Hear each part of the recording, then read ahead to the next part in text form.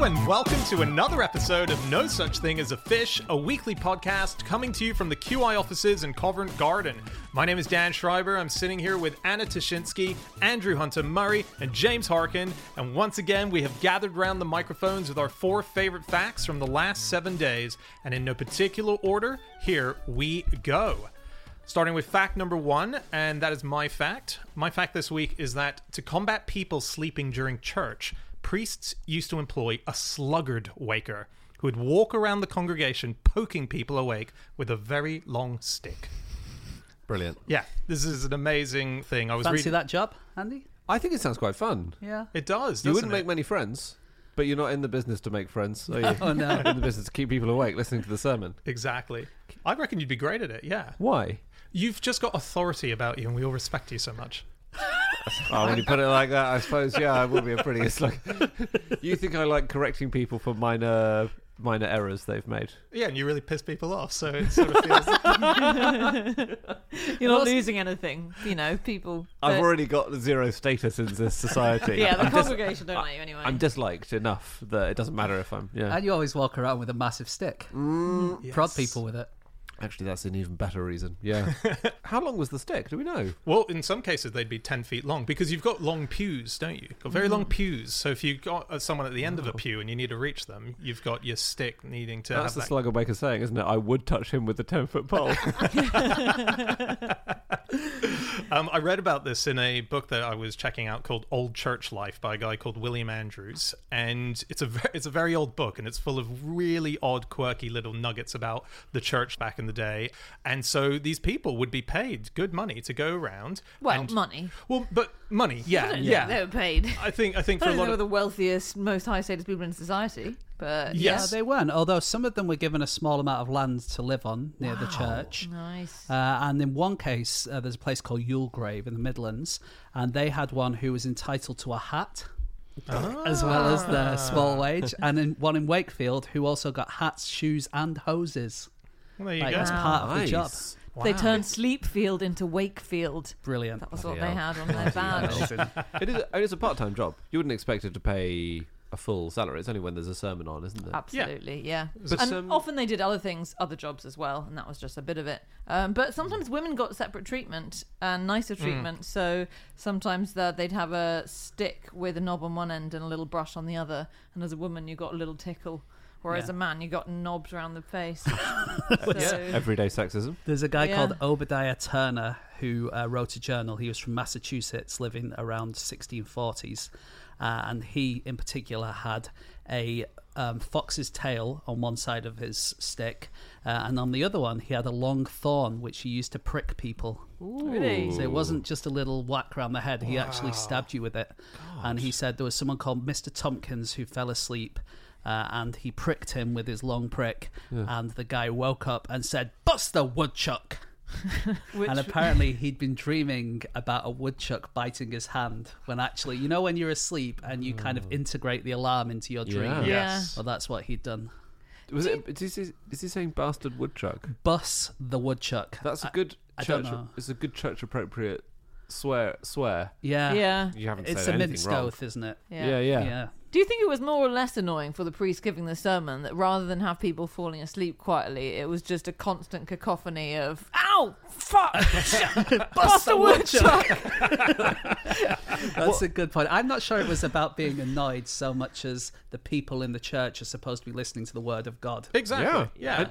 So, who's got ultimate authority over this system? Is it the Sluggard Waker has autonomy and is allowed to basically stand at the front and see people falling asleep, or does the priest have to say, "There, pew 3, seat 4, No, get him"? the priest is doing his gig. Yeah. You've got Okay, yeah. okay. Sluggard's there to make sure it all goes smoothly. That's a skill of the job, surely. It's the only skill of the job, is spotting the sleeping people. If this priest has to keep telling you, then you're being fired. Here's a person who needed a bit of skill. Betty Finch, who was a sluggard waker in Warrington. She was known locally as the Bobber because the way that she woke people up is she had a fishing rod and she had a little bob, like a little weight on the end of her fishing rod, and she used to swing it round and wake people up That's with very the deft. with the rod. And if you did it repeatedly, she got a hook into your cheek and just reeled you up. She was the only. I found a few names of the actual people given the job. She was the only woman with the job I found. So Yeah. it feels like a very sort of male-dominated industry. Yeah. Um, And as I said, they did often have other roles in the church, didn't they? One of them seemed to be dog whipping, Yeah. which was Yeah. an important thing to do because in church services in times of yore, and we're talking about a long period of time Sluggard Wakers existed, I think. Yeah, So before many hundreds of 1600s. years. Yeah. So farmers would often, if they're going to church, they'd be like, well, I'm going to use this chance to bring all my sheep, sell them at market. So they go sell the sheep at market, go to church, and they've got all their sheepdogs in church. So you've just got a bunch of sheepdogs running around. So yeah, the Sluggard Waker also whips the dogs out of the church during services. well, can we give the proper name of this position? The knock nobbler?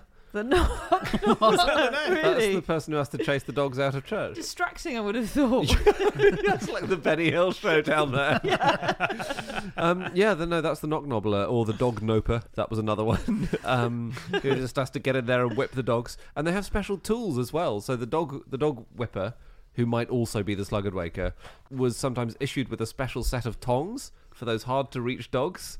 If a dog had hidden in a crevice or something in the church, you'd have to use the tongs. Yeah, I've seen those. We have been, this is really exciting, we've Yeah. been somewhere which has a dog whipper's flat. What's Okay? a flat? A flat like an apartment. Oh, right. So we've been somewhere. Was it the Sydney Opera House? That's right. Very late, really, when it was being built, they thought, let's just okay. No, it's Exeter. We went to Exeter on tour last year. Yeah. And Exeter's got a cathedral, a lovely cathedral, which I visited. Didn't see any of you guys there. Yeah. No praying.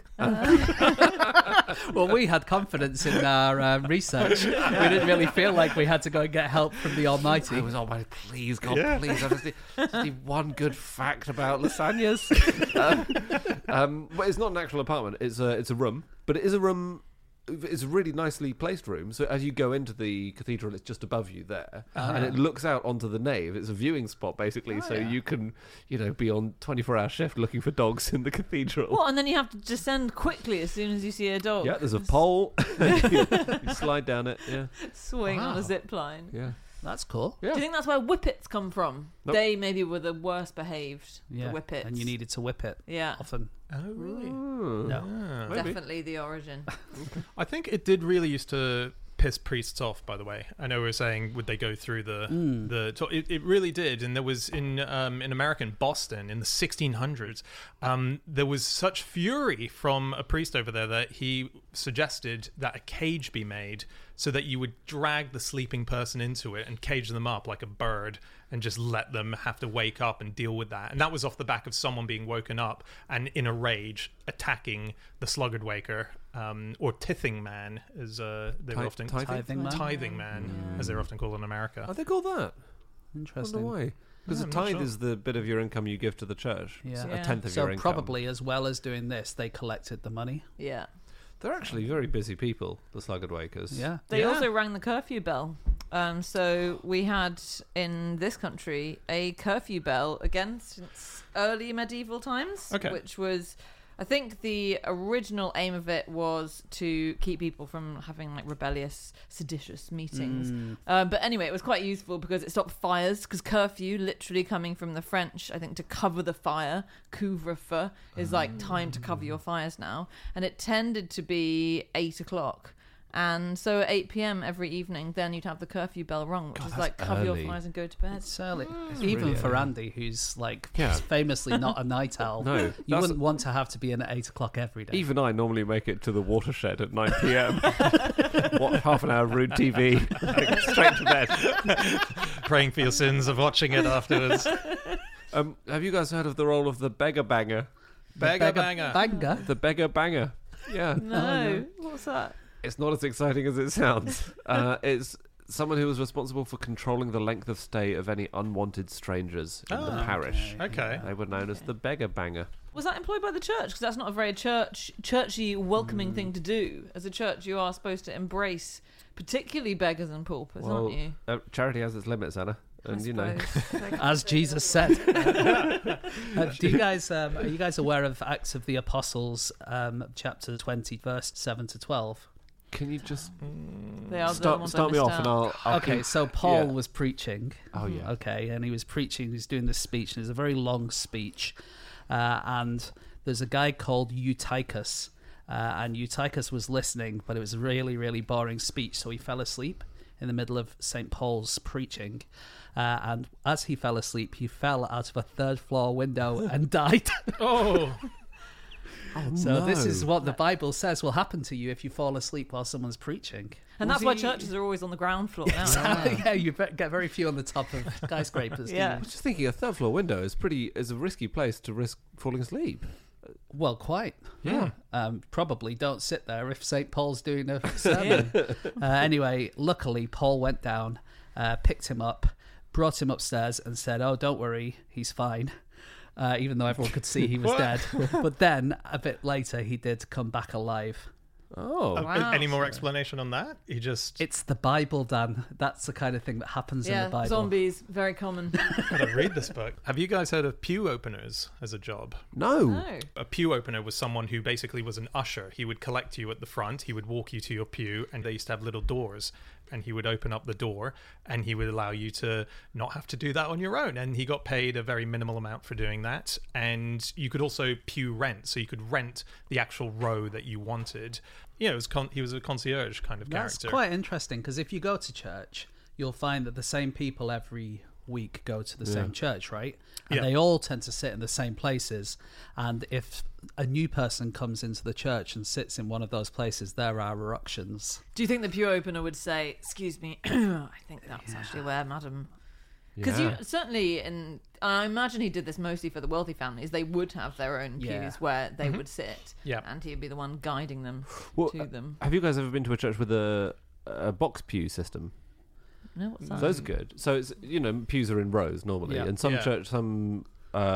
Georgian and earlier churches would have box pews. So it's kind of a little pen that you So sit in. the Murrays don't have to sit with the riffraff. Well, or any surname, any family, any family of good standing. No, but that was a. We once did an ostentatious photo shoot in a church which had those. That was very, Right. very interesting. That's what they were made for. Do you know someone else whose job it was to guide you to your seat? Would be the deaconess. And the deaconess seems to be one of the only official church jobs you could get as a woman, and from like really early church time. And basically, so one of her jobs would be to guide you to your pew. Another job would be like you'd help distribute communion. You could take communion to people in the community who couldn't make it to church, and they were basically ordained. And the reason they came into being really was to stop male church officials from seeing naked women. So their initial job was baptism. Because, because Wait, baptism was almost always adults then. Right. And it was... You'd always get your kit off. You got your kit off, you went into a river, and it was very improper for a male priest to be accompanying a woman into the water. Yeah. Sure. So that would be her job. She'd undress the woman, hold the veil up so none of the clergy could see, go into the water with her, baptise her, pop out again. That's awesome. Do you guys know what a pedo-baptist is? Here we go. Okay. That's someone who baptizes children. Yeah. You're very close. It's someone who believes in baptizing children. There's a big divide in the church between pedo-baptists and credo-baptists. Did they have John the Baptist and John the Pedo Baptist? Yeah, it's funny. Only one of them's made it to the big time, hasn't he? Wow. And what was the other? Credo baptism. Credo Baptist, and they're people who believe that you should only be baptized once you have been able to come to an adult understanding Because of God on your credo own. is Latin for I believe, right? Yeah. And so the idea is that you can say yourself that you believe it as opposed to a child who doesn't really understand what it all means. What have they done to deserve? Well, I baptism? always thought it was just about protecting them to get into heaven. So That's interesting because it seems like Hannah and I are credos. yeah, But Dan, Yeah. it sounds from what you're saying. big old Peter.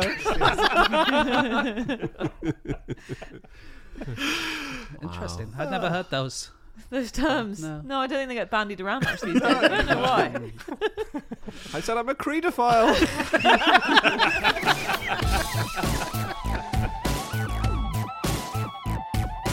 Okay, it is time for fact number 2, and that is Anna.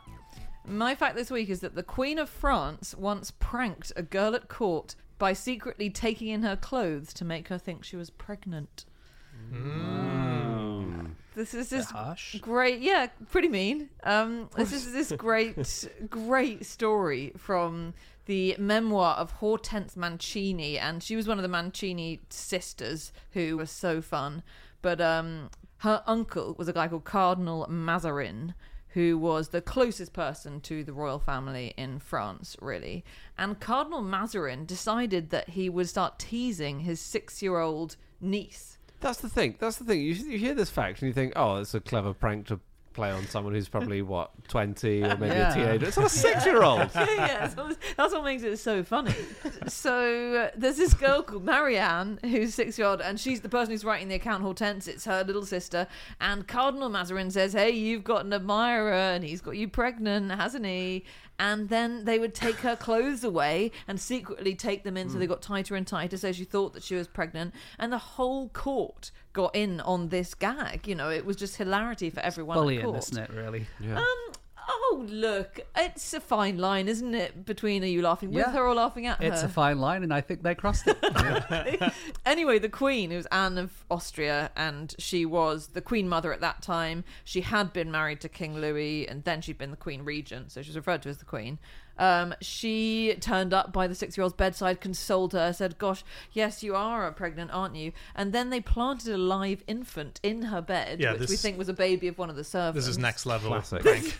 Yeah. This is Jeremy Beadle level. This is isn't it? crazy level. Yeah. This is amazing. And then what happened next? Well, the Queen offered to be the godmother, said, well done you. And then I think they probably at some point came clean. I don't think they made her raise the child. I think the person whose child it was would have objected. Well, they asked her who the father was, didn't they? Yeah. And she said it could only either be the king or the Comte de Guiche, Yes. because they were the only ones who she'd kissed. Yes. And she was like, that's quite sweet. Yeah. Yes, although the Comte de Guiche was a known absolute playboy, so Right. Right. She wouldn't have known that. She's but 6. She She's did 6. that. He just gave a little kiss on the cheek. I quite like this in the memoirs from Hortense, who was 3 years older than her at the time, so she would have been 9. And she said she was very proud to know the truth of the matter, and I never tired of laughing about it just to show that I knew it, which is such a relatable thing when you're a slightly older sibling. Doing that over the top laughing to be like, I get it. yeah. Yeah, kissed. Please don't do this kind of thing to me. I feel like an idiot. I was looking up pregnancy pranks. Oh, And yeah. cool. there aren't many good ones. No. It's mostly pranks that you, if you're pregnant, can pull on people around you. Oh, right. It's Yeah. not like, because you could sort of throw a water balloon at someone in the night and then they think their waters are broken. Yeah. Yeah, That's one. that's one. If you're pregnant, you could walk around with like a doll hanging between your legs, so it looks as if you're Right. You've halfway given through birth that. without noticing. Yeah. Yeah, these are all about the level of the ones I found. The only one I found that was any good potentially was using your pregnancy to help someone else with their pregnancy prank, where you can pee on their pregnancy test. Oh yeah. And then it'll come up as a yes. Yes, right. And then she'll be able to say to whoever, oh, That's look, really funny. yeah. Here's the thing that men don't really know much about pregnancy tests, so you could literally probably just take a vape and draw a line on it and say, "Hey, look, I'm pregnant." You can take a COVID Yeah, exactly. Oh, yeah, good point. test. I'm not pregnant, but you do have COVID. This book it was published in 1675, and I guess at the time it's sort of timely we're talking about it. It's sort of the Prince Harry memoir of its day to an Yeah. extent, because it was very much a What an amazing attempt to make this book relevant to absolutely no, up but to it the just minute. totally Absolutely is. bang It just on. totally is. Who's Yeah, this that's what it was. Hortense? Yeah, Yeah. Hortense. Yeah, Did she get Mancini. frostbite and penis? She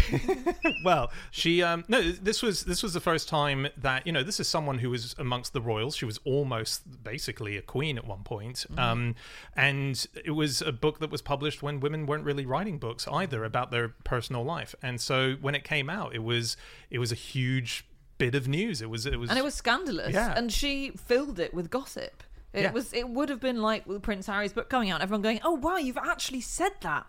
God, cool. Wow. I've never heard of her prior to reading up on this, but she wrote her autobiography, and then a couple of years later, her sister wrote her autobiography as well. And as you say, they led just an incredibly, interestingly bizarre, fun, but also quite tragic life. They were in marriages which were very unloved and which fell apart. They had to flee the country from time to time because of being exiled as a result of their dubious affairs and so on, and their husbands being furious. It's a real rollicking adventure. Well, this let's book. quickly mention this husband that she had in Yeah. France, who appears to have been slightly unhinged. Oh man. Yeah. He believed that milkmaids shouldn't touch cows' udders in case they became aroused by them. Yeah, there are a couple of accounts of this. This just let's give his name. He was called Armand Charles de la Porte de la Meilleraye. All right, Yeah. that was his name, and he was incredibly rich, wasn't he? Like, He was like the super- richest man in Europe, pretty much. Yeah, and he. So I read that account that he was worried about milkmaids finding milking sexy, but then I read another account saying he worried that men might get aroused by the sight of milkmaids doing their Yeah. milking. Yes. Either I way, actually think Hortense didn't write about any of these things, actually. These all came from a guy called Abbé de Choisy, he wrote his memoirs, and they came out after he died, and they're all about the story of how he went to live in the countryside in France, pretended to be a woman, and seduced a load of young girls. And he apparently was friends with Perrault, who wrote a lot of fairy tales, so we think actually a lot of it might not have been true. Okay, but he right. was the one who wrote all Interesting. this stuff about this crazy guy. And he was basically, the idea with Armand Charles was that he was incredibly pious, wasn't he? And very religious, Yeah. and like, imposed really strict rules like that. So he thought everyone was going to be aroused all the time. Did things like he had a collection of priceless works of art that he'd inherited, and in fact from Cardinal Mazarin. And he went around knocking all their genitals off because he thought the genitals were improper.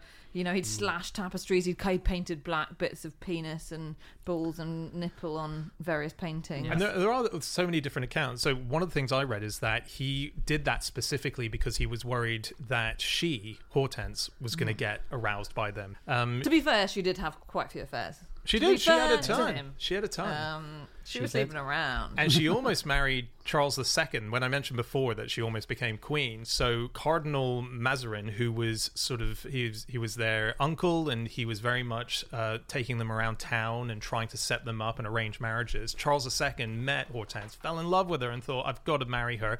Made the offer, and he said no, because Charles II was in exile, and he said, no, you got your name, but you've got no money, you've got no title, I don't know your prospects. And so he denied it. And then only a few months later, even weeks, Charles II suddenly is restored back as king. And so Mazarin comes running back saying, actually, Hortense would love to take your offer. And he says, nah, I'm afraid that's not going to happen. such a shame. Yeah. This could have been a queen of England. Could Yeah. have been. Because they did hang out in England. Hortense definitely fled to England and spent a lot of time at court, and she was super fun, livened the whole place up. And they were the thing is, they were this Italian family, and we should say they were called the Mazarinettes, and there were 7 of them altogether, and they were the 7 nieces of the cardinal. And they all looked quite different. They were dark skinned when everyone was very pale skinned. They look similar to each other, but different to normal other Different people. to normal noble women, yes, who were all very pale. They all seem to have the same name. There were 2 Lauras, 2 Anne Maries, and 1 Marianne, which is quite confusing. But yeah, they were fun, and Hortense especially. So at one point when she ran away from Armand Charles, she ended up in a convent, or I think she was put in a convent to try and make her behave. But she became best friends with this woman called Mademoiselle de Courcelles, who maybe she was in a relationship with or had a little fling with. Maybe they were just really close friends. And they sort of played practical jokes on the nuns quite a lot. They all thought they were pregnant. I promise I haven't had sex, all the nuns. Yeah, she did things like she filled 2 chests with water, and apparently the water leaked through onto the nuns' beds. But she had this really cool adventure in the convent where her husband came to try and kidnap her away when he found she was misbehaving. And her and Mademoiselle Courcelles found, it's like the stuff of fantasies, they found a little hole in a grate in the parlour which they could just squeeze through to escape. And so they squeezed through this grate and they climbed out to the outside. And then they actually realised it was a false alarm and their friends were visiting, not her husband. This is the story of The Sound of Music. This is Maybe There are that's where they baddies, got you're in a it. convent, you're squeezing through a gate. Yep. Come on. Yep. Well, then they squeezed back in because they were like, God, we're going to look stupid. It's just our mates. And she got stuck in this grate between two iron bars for about 20 minutes. And Mademoiselle Courcelle had to like tug her out. And then they ended up covered in soot on the parlour floor, probably snogging. No, I've embellished some of the ending. But yeah, it sounds fun. After she died, her husband sort of caught up with her and had wanted actually to repatriate her for ages, but It's so much easier to hadn't catch managed up to with do. someone after they die. Isn't Well, it? exactly. It makes It's the chase really, a lot easier. yeah. Well, he caught up with her. He got her body. Yeah. He put it in a sealed coffin. Great, fair play. You know, it's what you meant to do. Yeah. And then he just like carried it around Europe on a sort of weird posthumous honeymoon to all the Yeah. places they had been together in life Yeah. for 4 months. Yeah. Long wow. time. And then eventually he left her in a country churchyard, and then eventually when he died later, they were buried next to each other. I don't know how she would have felt about that. And then during the revolution, they got chucked in the Seine. Yeah. So it has a An unhappy ending. not if you're the people. Obviously, Andy, you know I'm a big fan of the aristocracy. I read an article that she introduced champagne to Britain. Yes, I read that. Yeah. I think popularized. Popularized. Yeah. Oh, really? Yeah, See, she was fun. Oh my god, then this is the most fun thing about her. I did all this reading and then finally at the end find this one article which talks about this extraordinary saloon that she opened up in the 17th. I think salon.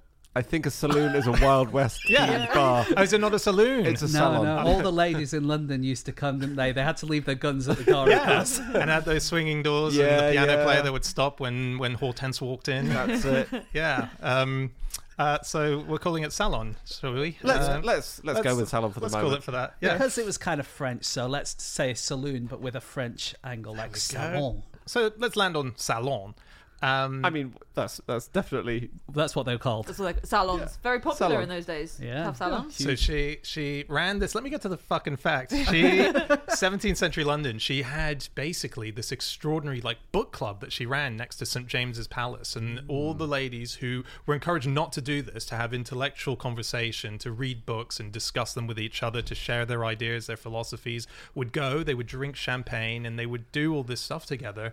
And she was just such a. The article describes her as an influencer of the time. Yeah, definitely. The interesting thing was these salons were massive in France, weren't they? They were like a huge thing in France at the time, and all the middle class and upper class women would go to these salons and kind of learn things. But she was the one who brought it to London Yeah. because it didn't exist here at the time. Yeah. you could say that really podcasts are the salons of the present day. In what sense? Well, we're discussing things. We Yep. allow one woman on our podcast. That's true. Yes, it's traditionally a male environment. Okay. Yeah, It's loose. it's a discussion, isn't it? It's just, we've all got champagne. Yeah. Oh god, yeah. I wouldn't come to this if that wasn't promised. But she, I mean, this was how great her influence was, particularly with what quite obscure texts. If she introduced a text to be read, it would get round town that this was like something that was amazing, and it would boost up a big run of it with translations because people suddenly were going, "What are they reading there?" And we have to be part of that. And It was very much the Richard and Judy's book club of its day. yes, Yes. exactly, that's what it Now was. that's yeah. more of a salon. Yeah, Yeah. that is, A you're book club. right. Yeah. You know what's interesting about Hortense? If you Google her, the first image, the painting that comes up of her is of her looking very beautiful, and then just a little nipple hanging out from the boob. Did you see that? Yeah. And there's only a few paintings of her that are around, but that's one of the I surviving think that might be ones. just your history is deciding what pictures you get. Yeah, that's possible. It's interesting you'd have that painted in to an official portrait. Not official, but a portrait of you ends up with a bit of nipple in. Yeah. It's just a general portrait that you get done to show that you're a sexy person. Like Janet Jackson. Yeah, that Yeah. was why she did that, But wasn't the it? thing is, with Janet Jackson, it was a malfunction, right? Which she quickly covered up. But with a painting, you'd have to sit there for about 3 days. That's a with hell it of a accidentally malfunction. falling out. Maybe the artist was just too embarrassed. You know when like someone has green in their teeth and Yeah. they just you want to say but you don't say it. He's like, oh, I've just got to paint it in, I guess. Like- Okay, it is time for fact number 3, and that is James. Okay, my fact this week is that according to their origin story, The minions serve the most evil person on Earth, but they were conveniently frozen in a cave and unable to serve anyone between 1933 and 1945. Wow. Is this official Minions canon? I believe it is. Yeah, where Yeah. is it? Yeah, it's in the movie. It's in the movie. Is It's in the it? second movie, yeah. Oh, wow. So the dates, you've altered the dates there, but that is part of the period when they were frozen. I gave the dates for Hitler Yeah. rather than the dates for the minions. Exactly. But basically, there's this thing on the internet that people keep doing this meme where they say, the minions, they serve the most evil person, but what were they doing during World War II? And it's like a big joke that, they haven't thought of this, but of course they have thought of it, and it is in the movie, which I haven't seen. Yeah. So We should say who the Minions are. But they're these little yellow creatures who are in the film Despicable Me, Yeah. and then all the other And then the film sequels Minions. Yeah, So they yeah, were yeah. henchmen that got their own spin-off series, and Minions was 2015. And in the opening sequence, it tells you the history. So it says that they serve various evil masters, from the T-Rex all the way through to. When did they get out of the cave? Sorry to interrupt you, Dan. So they go into the cave in 1812. That's when they first go in, and they emerge in 1968. I think to avoid being so obviously avoiding the Nazis. So 1812 would have been just after Napoleon's retreat from Moscow. Yeah. So that That's does make probably, sense. well, it's very cold in Yeah. when they were treating. So. Exactly. There we go. All right, I'm on board with the lore. I love it. I wonder who they're serving now. Who's the most evil person on There are Earth? a few candidates, aren't there? None in this room. Sorry, I'm looking around. The director, or one of the co-directors of the films, is Pierre Coffin. Peter Coffin. Peter Coffin. Oh. Yeah. But his name doesn't actually. Ah. Coffin in French doesn't mean coffin. What does it mean? I don't think it means No, it anything. doesn't. But the word couffin means basket, which is very close. I really thought he was called Peter Coffin, and then I thought it was called Peter Basket, and actually he isn't called either. But he does the voices of lots of the Yeah. minions, right? Lots of the Minions. Yeah. All of them apart from maybe one. Yeah. Well, there's Jermaine Clement from Flight of the Conchords does Does one. he voice them? Wow. No, one, literally One- oh, one wow, minion, okay. and then this guy and someone else, but There's this one guy other, yeah. does 899 minions. Oh, wow. So there's another director, there's a co-director of the film. Yeah, so I think who also does some minion And voices. the language sounds so difficult to do because every word is, I think, a real word from one language or another.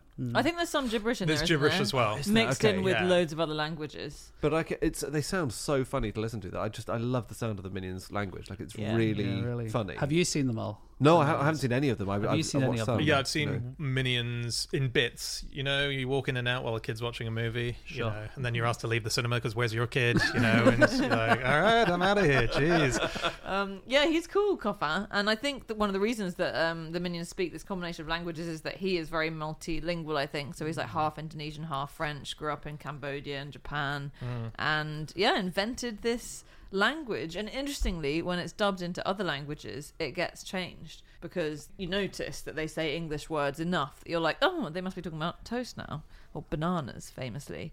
But in other languages, they'll sub those words for Interesting. that language. So they'll still use the Indonesian and different places, but then whenever there was an English word, they use whatever country you're in. local yeah, word. Oh, that's yeah. interesting. Or just drop in more local words where That's they can. cool. Yeah, his mum was a famous novelist, wasn't she? Was she? N.H. Dini, Coffin's mum was called. I'd never heard of her until I did this, but she is an Indonesian novelist and feminist. Cool. Very nice. At least 2 of the Minions films have been banned or altered by censors in China Oh, really? who dislike various aspects of the plot. So I really like this. So the film The Rise of Gru, which I think is one of the most recent ones, the Chinese censors added an entirely different bit of the film at the end of it, clarifying that one of the characters who previously had been involved in a heist in the film, fictional heist, everything, was caught and served 20 years in prison for the heist. I mean, That's so bloody good. hell. They also say that Gru returned to his family and his biggest accomplishment was his 3 children. And apparently the reason that they've done this, most people think, is to promote China's 3-child policy, Oh, no. which they've been trying to do to increase the birth rate over the last few years. Wow. God. I'm just reading about other animated villains of various great. kinds. Okay. And so Scar, the Lion King. Yeah. No spoilers, please. I haven't seen it. I think I can avoid spoilers. Great. Who is sexier, Scar or Mufasa? According to just us, or According to you. Are they both lions? Yep. Equal. Mufasa. Okay, Jay says equal. Both lions. I find them both equally The idea attractive. that lions could be more or less sexy than each other is apparently completely impossible for James to compute. I thought it was a subjective question. Do you find you must think there are some animals which are sexier than other animals in the same species? How about that buff kangaroo? I'm not sure that is true. Do you think of all humans as being equally sexy? Absolutely. I don't see sexiness. Apart from my wife, of course, who's slightly less sexy than everyone. Wait, doesn't your cat have a modelling contract though? No, she doesn't. I thought she was in has an appeared. advert. She has appeared in some adverts. So you must think she's sexy. You don't have to be sexy to be in an advert. That's not what they are always casting But, for. you're but the right, difference you're here right. is Captain that Birds. Well, what a terrible example. The sexiest man He's on TV. so hot, yeah. Can I just say I don't find my cat sexy? yeah, Is that you're allowed to okay? say Yeah, that. yeah. It I can be a think that's model and weird. not sexy. It's the person. It's the human personality which is adding to the sexiness of these characters as well. Well, they've got voices, haven't they? Yeah, Yeah. the human voices and, Yeah. and speaking in English. Yeah. For me, I would say that physically, Mufasa definitely sexier, but yeah, in terms of Mufasa. personality and voice, Scar, of course, is No. more sexy. Okay. Well, Scar's like old and manky. Looks No, but I know that's why I said. No, I know. No, and he personality-wise is evil. okay. Well, can I say one of you is right and wrong? Oh. Mufasa is less sexy than Scar. Scar is the sexier one Untrue. physically and would be in the real world as well.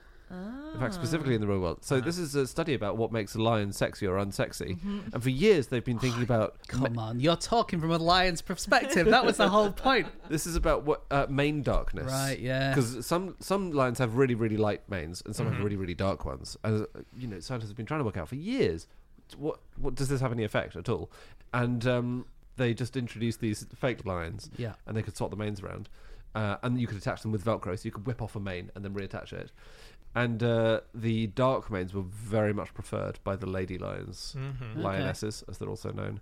But interestingly, dark-maned lions have more abnormal sperm because they Really? have heat stress, because their manes are so dark, they keep absorbing sunlight. Interesting. And they have to eat smaller meals as well, because they get more Right. heat stress. And if they eat a massive great meal, it warms you up. Yeah. Sometimes you have a huge meal, you're like, oh, Yeah, I'm so yeah. hot. Oh no, my sperm are deformed.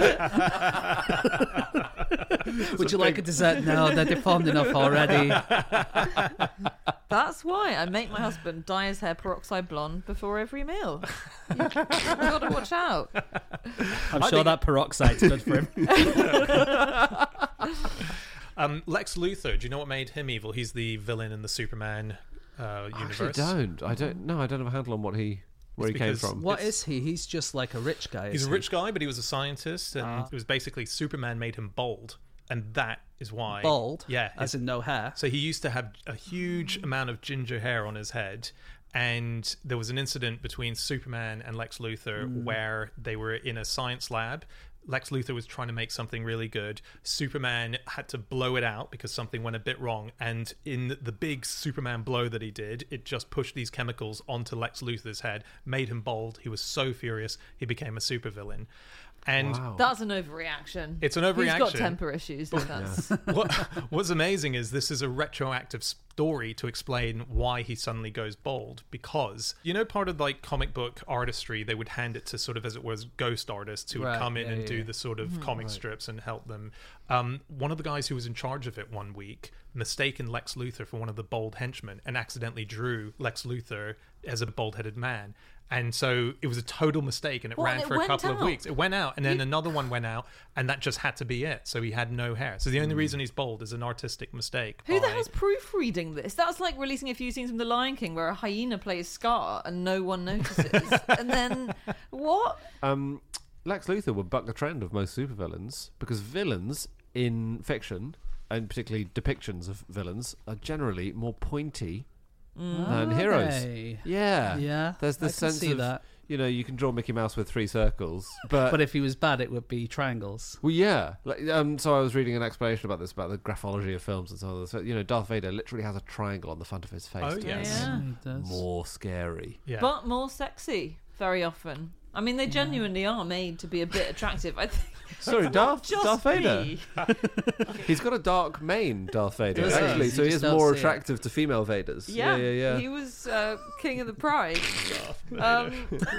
More like Well, the women actually often Is he quite not sexy. Is he not sexy, Darth Vader? Darth Vader? He's got a sexy voice, hasn't he? Have you seen Under the Helmet? I haven't seen any of the. Okay, no. Don't look under the helmet. Don't look under the helmet. Oh, Keep that helmet on. really? Yeah. If you're making out with Darth Vader, just keep that helmet on. Yeah. Yeah. But I think in Disney films, the female villains are acknowledged as sexy. In fact, there's a book called The Enchanted Ooh. Screen: The Unknown History of Fairy Tale Films, Who are you thinking of? which says That woman in The Little Mermaid, the big octopus. Ursula. Yeah. Pick the one example that actually does conform.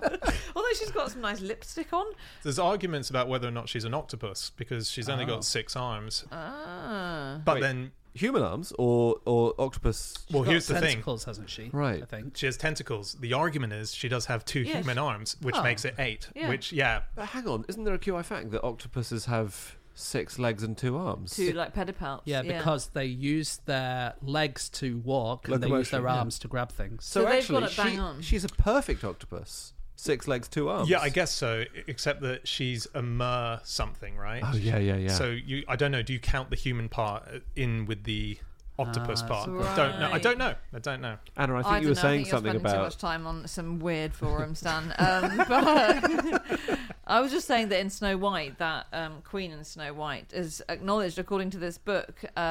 It says, as is well known, animators all preferred drawing her when they were making Snow White because she was very complex as a woman and much more erotic than Snow White. Oh. And she isn't if you think of Cruella de Vil, she is, and in sort of They're kind of glamorous, yeah. They're glamorous, Yeah. certainly, yeah. maybe it's glam. I think it's glam, yeah. No, they're glamorous, they're powerful, they're independent, they know what they want. They want to skin dogs to make a coat.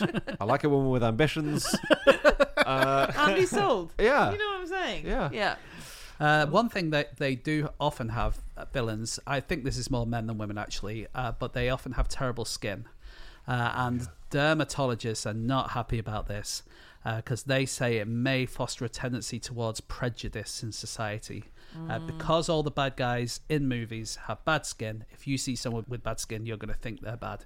And really, there's quite a lot of people who are saying that really you shouldn't do this. We should stop having scars. We should stop having... Yes. I'm trying to think who has bad skin. Well, for example, almost all James Bond villains, even I think in the... Christoph Waltz in anything he's in Yeah, has like fake exactly. scars, doesn't he? But the most recent Bond movie has 2 villains, both of whom have facial disfigurements. Javier Bardem has one in a previous Oh, film, yeah. and it's like The baddie Roger Rabbit. there is a lot of it when you Yeah, start no, looking. quite. and I thought it's you just Absolutely. meant acne. Because scars are kind of cool, but being covered in acne, I can see that would be No, it's people- insulting. No, but it's like it's lots of people who suffered facial scarring for whatever reason, and then you see like film after film after film, the baddie, is a baddie Yeah. because they've suffered some facial Two scarring. Face, Yeah, yeah. the Joker. Yeah. Batman's Yeah. full of it as well. When It you isn't start, sexy. you do realize, Yeah. this is mad. Yeah, That's definitely. true. Just another backstory and another World War II related backstory. Oh, yeah. Donald Duck.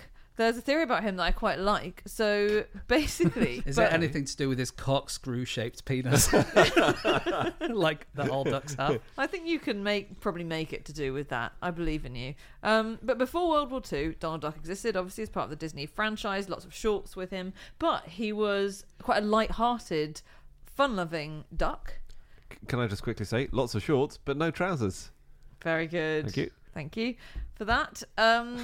So as we know now, Donald Duck, bad temper, right? That's what he's famous for. He's always shouting at his nephews. He's very... That's uncanny, James. That's a was good impression. really good. Yeah. I didn't know you could do that. It's not a good-tempered noise. It's not a No. happy noise. So he changed, and the theory is that it was the war that changed him because he is the only character in the Disney franchise who actually saw active service. So you know, He was on the beaches at Normandy. He only wanted a piece of bread. What do you mean he saw active He service? says all those cartoons. you know all the propaganda Yeah. cartoons that Disney released during the war, loads and loads of propaganda cartoons. So all the characters featured in these, but they didn't go actually into battle except Donald Duck, who did. In which theatre?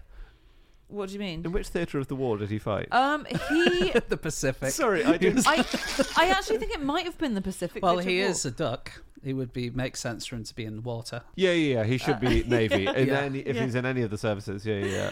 But I can't remember, to be fair. But he's shown serving in the U.S. military in one of the propaganda films, fighting an air battle against the Nazis. Oh, an And- air battle. Well, he is a duck, after all. Makes sense that he should be in the Air Force. He's the perfect weapon. Doesn't even need a plane. No.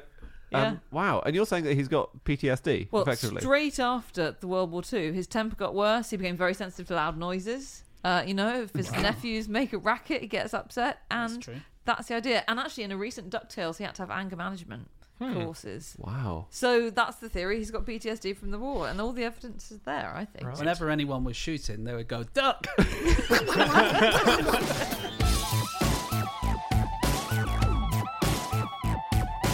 Okay, it's time for our final fact of the show, and that is Andy. My fact is that every barge firm on the River Thames used to have its own signature whistle. Oh my God. That's very cool. Yeah. This fact, Andy, I reckon if you put all of your facts into an AI, this is what they might come up with. London, whistling, and a means of transport that is not very popular anymore. Yeah. Yeah, You're right. seemingly dull, but really interesting when you get into it. Well, let's find out. Yeah, exactly. You be the judge at Yeah. home. So anyway, this was on a British Library blog post about the decline of whistling, which is absolutely meat and drink to me, obviously. And it's about lightermen. Lightermen were the men, almost exclusively, who steered barges to their destinations, and barges are basically flat-bottom boats that were used to transport lots of cargo. So you might dock your ship in the river, because there isn't a proper dock. You just drop it in the middle of the river, and then you have to unload it, and the barges are the things that go back and forth, Right. emptying them out or loading them up. And there were different barge firms, and every barge firm had its own whistle. And it was so you could identify yourself at night. There we go. Whose was that? Yeah, that's Oh, the yeah, sexiest yeah. of all the barge firms. Yeah. James obviously doesn't see any difference between sexiness To and me, barge firms. barges are all the same. Yeah, so barges are great. The apprenticeship used to be 5 years long just for the Really? Thames. Yeah. Wow, Anna's been on a barge. You've looked after a barge, haven't you? Yeah, well, a canal boat, so not one of the big Thames barges, which you had to sail. Oh, Must be the narrow. same. No, it's- James, please. We're going to What? get deeply into the difference between a narrowboat, a barge, all of it. But the Yeah. apprenticeships lasted for so long, didn't they? So they Yeah. were introduced, I think, in 1555. And that was when Parliament established the Company of Watermen and Lightermen because, they needed to regulate the industry. And I think it only stopped maybe 500 years later. And I think it was 2007 the government suggested maybe we don't need to spend 5 years learning. more than 500 years, Yeah. exactly. I mean, it is tough, but come on. Also, there are no working barges on the Thames anymore, so it does seem quite weird to be Do doing. you think it's a good thing that we stopped people learning how to barge and getting them to do maths instead these days? Well, Does you it can now weird? do it. It takes just 2 years of training now and 6 months of local knowledge training, which is But then are people just trashing barges into each other? And yeah, it's you know? woefully inadequate. It's ridiculous. You've seen the Thames here.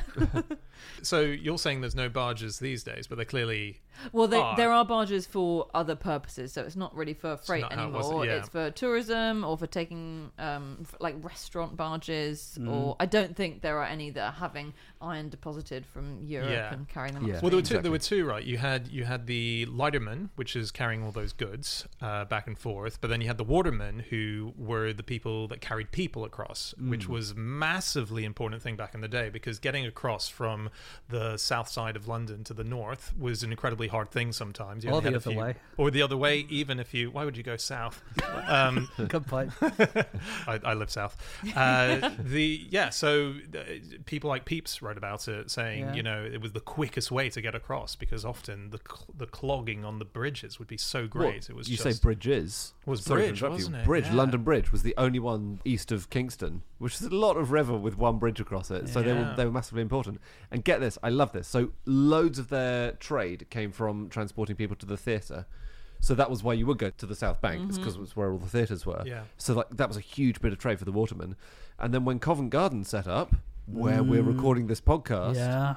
their trade suffered massively. Yeah. Because there were suddenly theatres north of the river. No one had to cross the river anymore to go and see a show.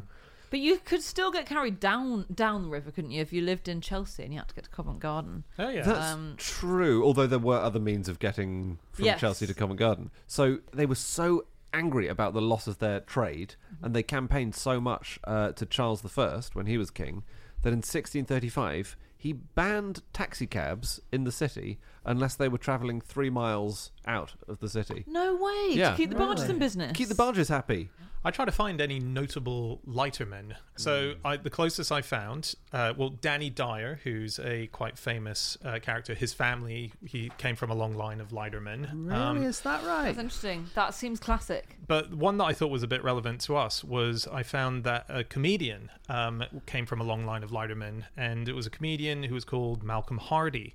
And during the boom of alternative comedy in London particularly, he was a great voice, and he used to open clubs, and they were known as dangerous clubs because you would have heckles from the audience. He would heckle the act coming. I don't know about this next act. They might be a bit shit. I think they are. Please welcome to the stage. And then bring Dan Schreiber. Cheers, Malcolm. Thank you. So he was an amazing character, and he wasn't a lightsman himself, but he did live on the Thames. He had a boat that he lived on, and sadly, quite a few years ago, he fell into the Thames and died. But what is interesting about Malcolm Hardy is he's very relevant to us and even the listeners of this show, because he opened up a club in Greenwich called Up the Creek, No way. which is where we do all of our live shows often in London, and that is the Malcolm Hardy Club. Have you heard of the Trojan barge? No. No. So this was during the 80 Years' War. And the Anglo-Spanish War, because they kind of coincided with each other. And it was the city of Breda, and the Dutch and the English were trying to capture it, and the way they did it was with a Trojan barge. There was a canal or a small, a shallow river that went into the city, and they had a barge with a load of peat in it, a load of moss. Nice. Andy, one for you. And they all hid underneath the peat, and they got into the city, and then jumped out, and then took the city. That's brilliant. And it was kind of like one of the turning points of that war. Really? Yeah. So wait, when you say that barge with a load of peat, they didn't put peat on top of the barge Yeah, and disguise it? They did. They disguised They hid the barge. underneath the barge. Everyone knew it was a barge. Okay. Everyone knew it was a barge full of peat, but what they didn't know is that there were soldiers in between the barge and the peat. That's incredible. And the soldiers used the peat to kind of hide themselves even once they got off the barge. So the people of Breda were being attacked by moss men. This is like so the moving good. forest in Macbeth, basically. Yes, You're being it's a bit like attacked that. by That's a bunch of peat. unbelievable. That's very Yeah, cool. That is so cool. Yeah. But as in, did they have to snorkel through the peat? Because peat, I think of as being very heavy, very dark. If you're lying with peat basically buried under peat, that's not good for you. Probably the amount of peat above them wasn't so much that they all suffocated. Yeah. I see that. Yeah, I I'm see. just imagining like a little flat hat that you're kind Yeah. of Well, wearing. yeah, but you can't have too little peat because otherwise they'll see. Oh wait, isn't there something under that There was peat? And you probably put a your finger in. Goldilocks amount of peat that they Yeah, used, yeah, and yeah. that was the amount that they used, I Brilliant. Well, that's military planning for you. That's logistics. think. They actually did do a previous run with another peat barge. Did they? Yeah, they did it with just like one or two soldiers to see if it was going to work, and it did work, and then the next time they did it properly. That's so funny. What do those soldiers then do once they're in the city, but there are only two of them? Pete, get your peat! Anyone want some peat? Fellow Breda people? I don't have any frame of reference of the 80 Years' War. No, and nor do I in this short paragraph that I've written. But yeah, it was basically I think it was just, I'm going to be wrong, but I think it was just before the Glorious Revolution. So I think it's whenever that was. 1688. Oh. Yeah. It's one of those mid-European, mid-century wars. Yeah. They all merged. The 80 Years' War, the 100 Years' War, the 27 Years' War. They're all... They weren't very creative with the names, were they? I've got one more barge anecdote for you. Yeah. This is actually sent in by a listener. This is sent in by Hannah Watson a while ago. In 2004, there was a sightseeing barge trip happening in Texas, right, on a lake called Lake Travis. There were 60 people on board. Unfortunately, the barge then passed a place called Hippie Hollow, which contains what was certainly then the only public nude beach in Texas. Every single person on the barge moved to one side of the boat in the hope of seeing somebody naked, and it capsized and it dipped them all in the water. Beautiful.